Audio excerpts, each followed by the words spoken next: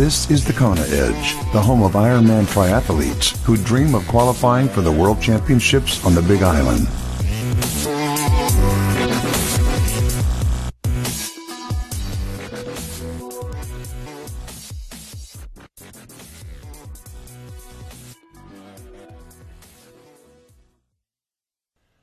Welcome back to yet another edition of the Kona Edge, coming to you from a sunny Cape Town. We head to California to catch up with Aida Wazalewski. Aida, welcome back. Nice to chat. Your bike, obviously you come from a running background, but you mentioned you've ridden a bit of mountain bike. Your first triathlon was on a mountain bike as well. Is it something you're learning to love? Is it something you do enjoy getting out and putting in the miles?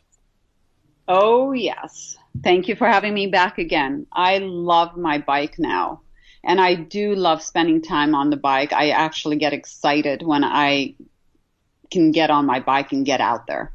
You say you love your bike now. There have been times where you haven't been the biggest fan of being on the bike. Absolutely. I used to hear people say, oh, I get off my bike and I kiss my bike and say, thank you, I love you. And I would go, I don't feel that way. I would wait. I was like, I'm waiting for that day. And now I do feel that. I really do. I have done some double rides in a day for training for Kona that my coach had me do. And each time I got off and I thought, God, that felt good. Great at times. Yes. I love my bike. What brought about that change? What is it that made it that way for you, from going to a point where you thought maybe not so much, and to the point where you do love it now? One was position on the bike, getting comfortable on the bike. I've had quite a few different fits, and I'm where I need to be on the bike, so I'm comfortable on my bike. I think that helped a lot. And then the training, the power, the high power, low cadence training that's made me stronger and just given me more confidence that I'm riding better. So when I'm out there, I don't feel like I'm always having to work so hard to get that little bit faster. I'm stronger. I think having stronger biking legs has definitely made me enjoy being on the bike more. And sadly, the only way to get those is by spending lots of time on the bike. They don't sell those, do they? No, and I think also spending enough time on my CompuTrainer indoors. So now the hate has gone to the CompuTrainer and the love has gone to the real bike. Yeah. That's fantastic. You also had a few crashes on the bike too, and confidence, you mentioned you're a lot more confident on the bike now, but that also goes up and down. I mean, bouncing back from a big crash from a confidence perspective is difficult. How have you dealt with that? Oh, you can say that again. Seriously, courage is the word I can give you. Being courageous enough. Honestly, after my very first crash, which actually happened on my mountain bike, it took me months to get back on the bike. And when I was on my road bike or my tri bike and had my first crash on the tri bike, I knew that was the first thing I had to do was get back on my bike as soon as possible. If not, it would become this big monster in my head and I would have a hard time getting back on it.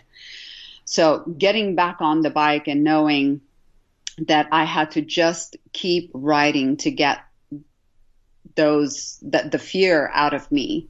I've done it over and over again, and it honestly doesn't get any easier. With each crash, I've had to literally have the courage to come back and work at it. But it comes back. It's just a matter of being consistent and being on there, and just each ride giving you that little more confidence that you can do it. The winds scares me. And I have to tell you, Kona winds scare me to no end. In fact, in training, when I was there this year in Kona, the week prior to race, I went to ride that scary ride from the marina, up to Javi and back. It's an 18-mile stretch up to Javi. It was so windy that day that I stopped and I started crying because I was petrified. I was like, what if I fall again? What if I fall right now? And my riding partner said, we could turn around right now. And we were only 5 miles into the ride.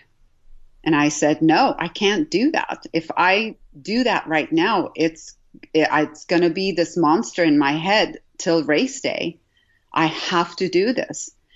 And he said, okay, let's go. And literally my legs were shaking, but the more I went, the better I felt. And by the time I got to Javi, I was like, okay, I made it. It's just having the courage to do it, and then you get rewarded for it with confidence. And that was the best thing I could have done this year, honestly. That's brilliant. Going through that.